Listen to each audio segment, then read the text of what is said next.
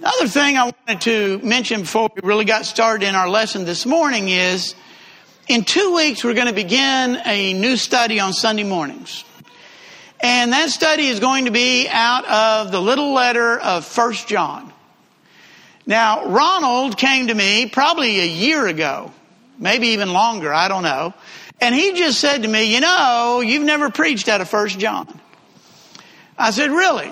He said, well, you've preached individual kind of lessons out of 1 John, but you've never preached through it like you have a lot of other books.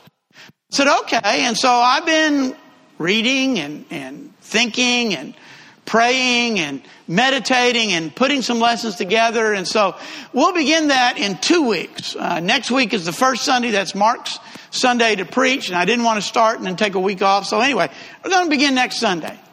And you may think, what does that little book have anything to do with me? What does that have to do with me? Well, 3 times in the book of 1 John, Paul wrote everything, even 1 John. No, he didn't. 3 times in the book of 1 John, the little letter, John writes, I write to you because. 3 times. And one of the times he says, I write to you that your joy may be complete. Wow. You need a little joy in your life? Well, John's going to tell us how to have a little joy in our life. Secondly, he comes along and he says, I write you these things so that you won't sin. Have a problem with sin in your life? Have a problem with holiness in your life, being right with God? John's going to help us with that. And then at the end of the book, end of the letter, he writes, I write these things to you so that you may know that you are right with God, that you're saved. Have you ever, I said we weren't going to do 1 John this morning, didn't I? Have you ever been absolutely sure about something? I know.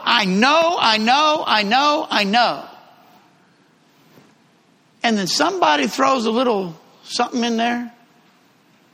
Wait a minute. No, I'm sure. I'm absolutely sure. Well, what about? No. And before you know it, even though you know, a little doubt kind of creeps up. Ever have any doubts about your relationship with God? John says, I write to you that you may know. You may be assured. Because you see, Satan is the one weaseling his way into our lives, making us wonder and question.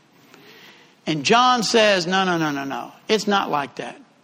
I remember Norman saying a lot of times that, somebody may ask you the question, are you saved? And your answer may be, I hope so. That ought not to be our answer. As Christians, that should never be our answer. The way we use hope. Biblically, yeah. But biblical hope is an assurance.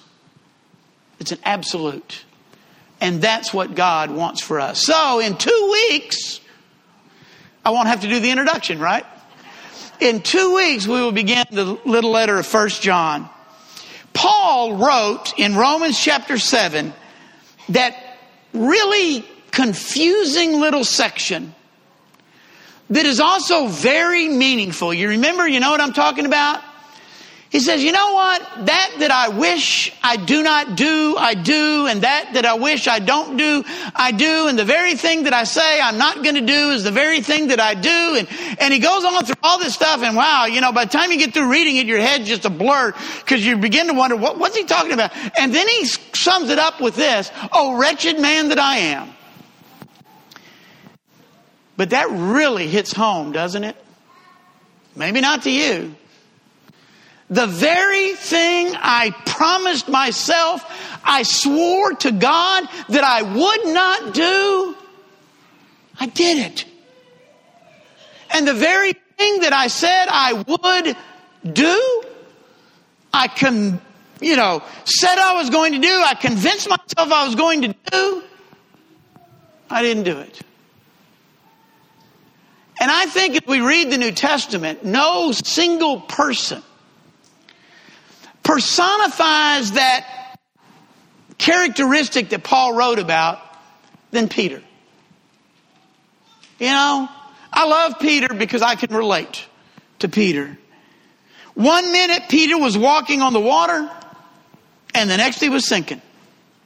One minute he was being praised by Jesus for answering the question, who do men say that I am? And the next minute Jesus is calling him Satan and say, get behind me. One minute he is refusing to let Jesus wash his feet. And the next minute he's begging Jesus to give him a bath. And it just seems to go on like that in Peter's life. And that brings us to the garden and the courtyard. Jesus had been with his disciples. He'd instituted the Lord's Supper.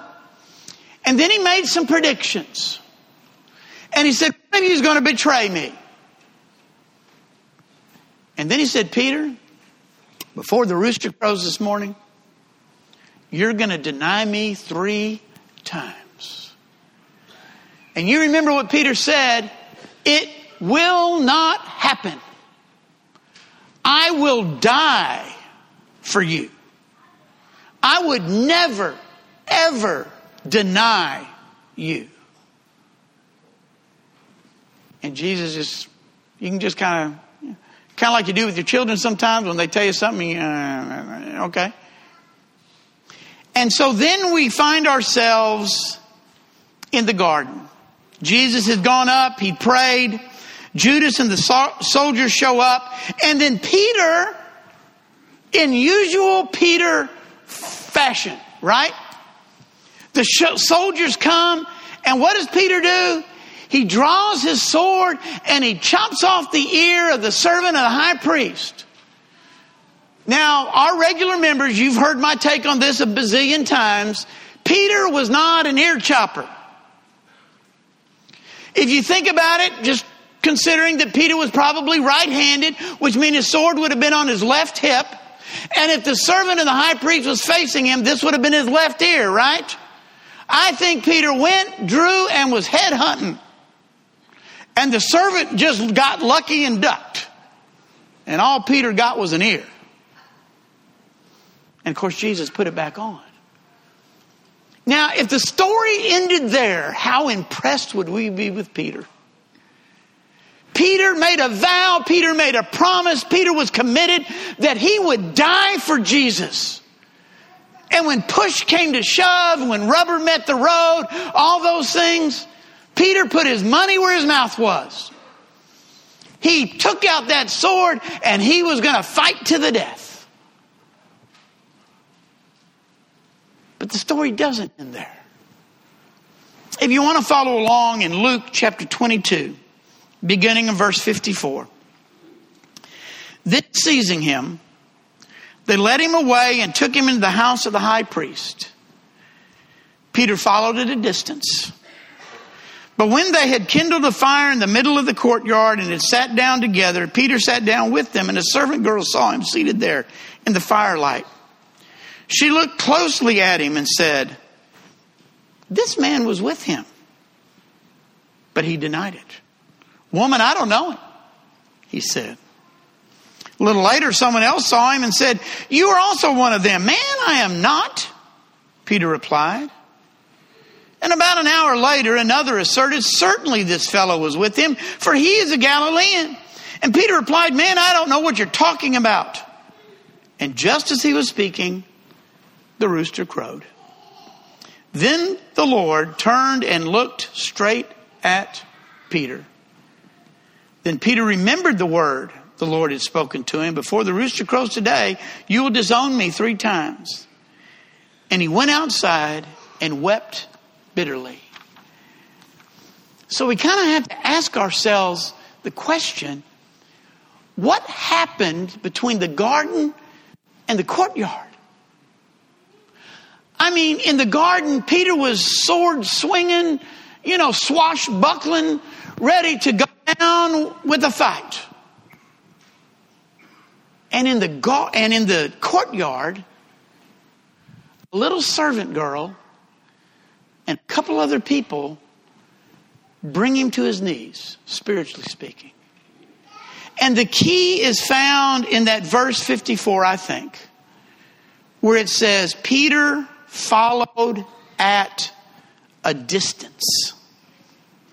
Many times we find ourselves in situations like Peter, doing the very thing that we swore we would never do, or not doing the things that we promised we would. Many times it feels like there is distance between us and God, and we wonder why. And so this morning I wanted to use Peter's following Jesus at a distance as a lesson for us. And so the first question we ask is, what creates difference? Distance. What creates distance? Well, with Peter, it's easy. He just lagged behind, right? You know, the guards came and they arrested Jesus and they take him off. And it says that the other 9, really, because Judas was off doing one thing, John kind of stayed with Jesus. But the others, it said, were scattered like sheep without a shepherd. But Peter's following. But he's following at a distance. Slinking about. Trying to be undercover, covert. Hoping that nobody would see.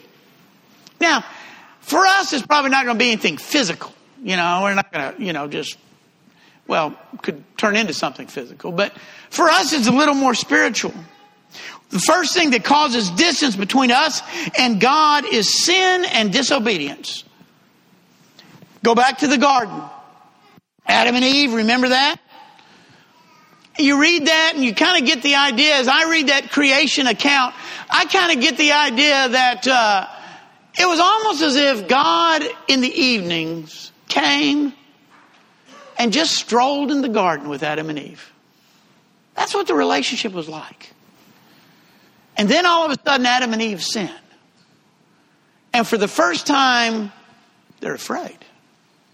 For the first time, they're ashamed. For the first time, they don't want to be close to God. They hide from Him. Isaiah chapter 59 verses 1 and 2 asks the question, is the arm of the Lord so short that He can't help? Is His ear so dull that He can't hear? People are kind of griping. God's not listening to me. God's not doing anything for me. And Isaiah said, no. Your sins and iniquities have separated you from God. From the very beginning, sin separates us from God. And if we continue to live in sin, if we don't take advantage of God's solution for sin, or even after so we decide that we're still going to live the lives we want to live, and we're going to sin and be disobedient to God, there is going to be distance between us and God. We cannot feel close if we are living our lives contrary to Him. God does not create the distance. We do with our sin. Sin drives a wedge. The story of the prodigal son, now that was kind of a literal and spiritual situation.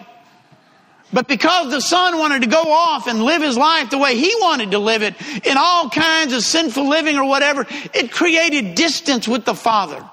Not just that physical distance because he went to a far off country, but there was a relational difference because of the way this boy was living his life. So sin causes and creates distance. Secondly, neglect creates distance. The writer of Hebrews reminds us or asks the rhetorical question in Hebrews 2 and verse 3, how shall we escape if we neglect, King James, or ignore, NIV, such a great salvation? And the answer is, you won't. We won't escape if we neglect or ignore the salvation that God has given us. Have you noticed that relationships take work? Whether it's friendships or whether it's boyfriend, girlfriend, whether it's marriage, whether it's parent, child, whatever, for a relationship to be strong and healthy, it takes work. And the same is true with our relationship with God. Facebook is a pretty cool thing. We can keep up with things on Facebook, and we can be more in touch with people than ever before. But at least in my day, and of course I'm different than a lot of you people. How many of you people essentially grew up here, went to school here, and you've pretty well lived here all your lives. Okay, you're freaks. Okay, because to me, because of the way I was raised, 5 elementary schools, 2 junior highs, 2 high schools, graduated high school with 800 kids in my class, and I can't name 5 of them. Literally, cannot name 5 kids that I graduated high school with. But, even that situation where I'd only been there a year, you go back and you read my yearbook, the annual, the yearbook, and everybody's writing in it, And I think about, how many times I say, ooh, we're going to stay in touch. Ooh, we'll be close forever. Best friend. And now I can't even remember their names. I can read it and they signed it. I know the name, but I don't have a clue who they are. I don't remember anything about them. Why? Because I was never really invested in that relationship. Or at least after high school, there was no working at keeping that relationship. Many of you who actually did grow up and live here, you're the same way. You thought, I'll be around Dangerfield forever. You'll be around Dangerfield forever. And, we'll be friends forever. And sure enough, they've been around Dangerfield forever and you've been around Dangerfield forever. But you don't have anything to do with each other. Because we haven't invested anything in that. We've neglected that relationship. But we're going to have a relationship with God. It's going to take some effort. It's going to take some work on our part. We neglect the little things and soon the big things follow. And soon there is a distance and trouble on the horizon.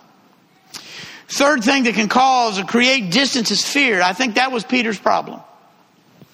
And we ask ourselves the question, wait a minute, whoa. Fear? Peter? Peter's the dude that jumped out of the boat and walked on the water. Peter's the guy that pulled the sword and started cutting off body parts. And now he's afraid.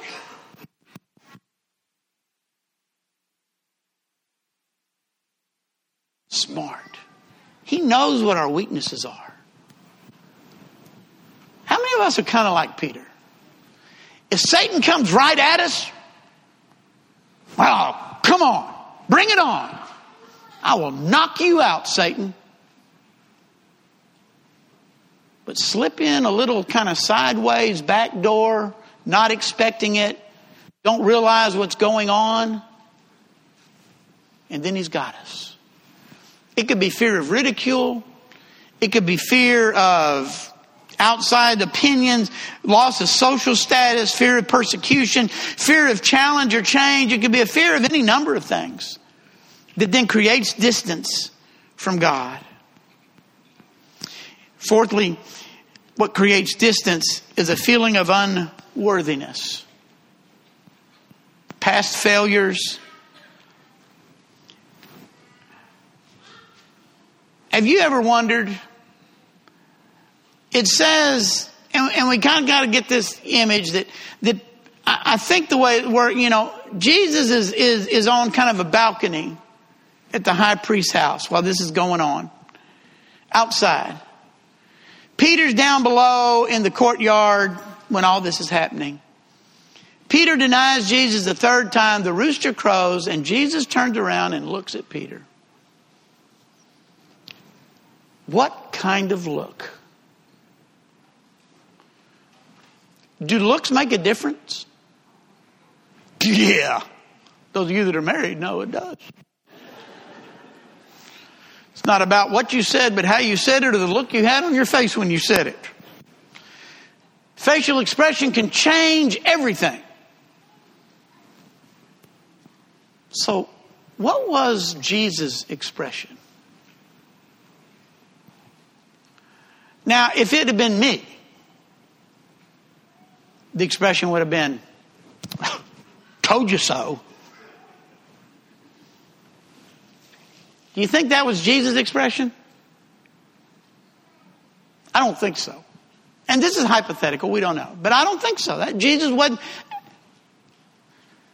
I think it was more of a Peter.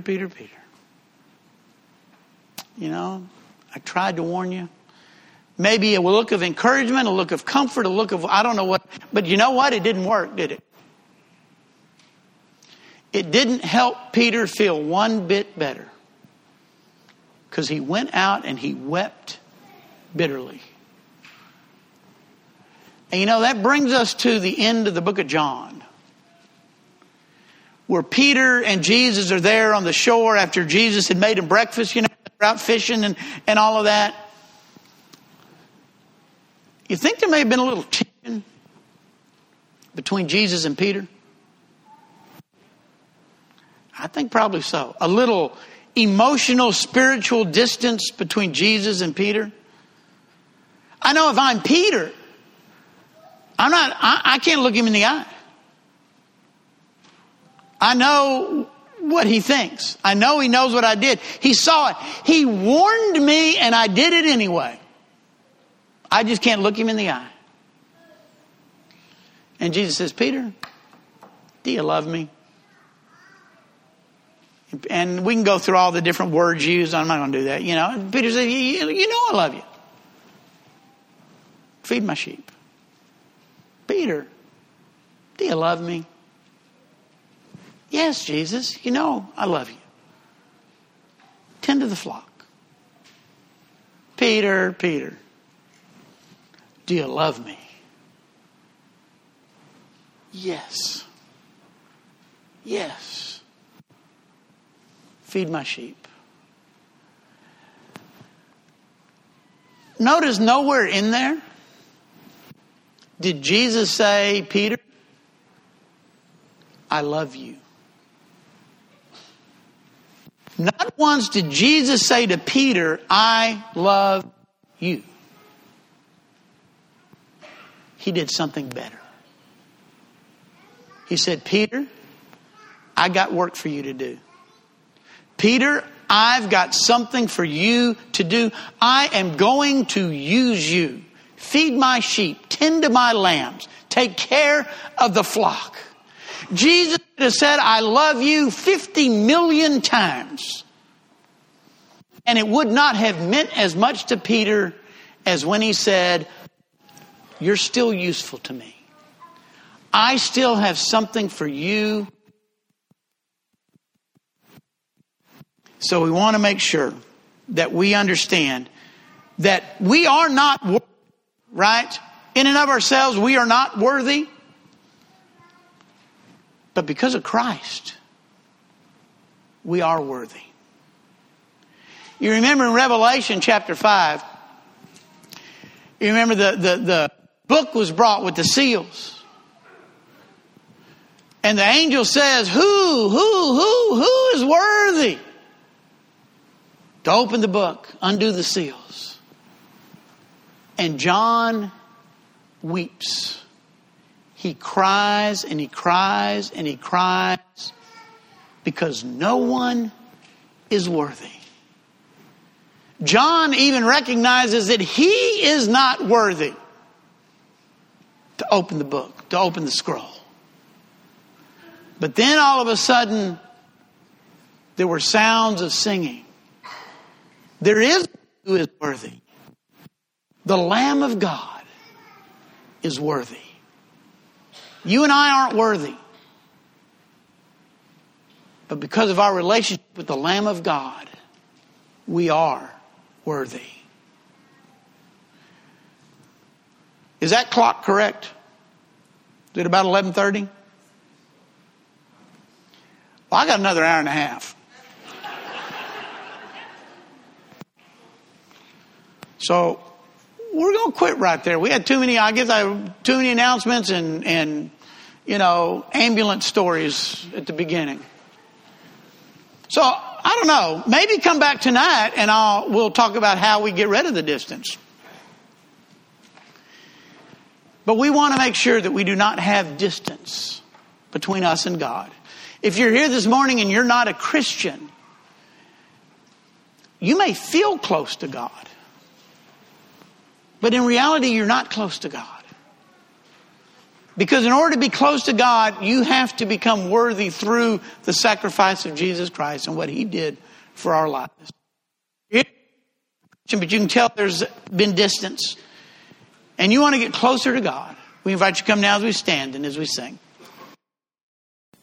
We hope by listening to this lesson, you have found a better understanding of the Bible. And through that better understanding, find a closer relationship with God and His Son, Jesus Christ, our living Savior. If you have any questions or desire more information, please feel free to contact us here at the Dangerfield, Texas Church of Christ. You can find us at dfield.org. That's DFIELDCOC.org. Or you can email at dfieldcoc779@aol.com. Or you can call us at 903-645-2896. If you are local to the Dangerfield area, we would love an opportunity to meet you and encourage you in person at 818 West W.M. Watson Boulevard, Dangerfield, Texas, 75638. Our meeting times are Sunday mornings at 9:30 a.m. for Bible class and 10:30 a.m. for worship service, Sunday evening at 6 p.m. for worship service, and Wednesday evening at 6:30 p.m. for our midweek Bible class. Grace and peace be with you always.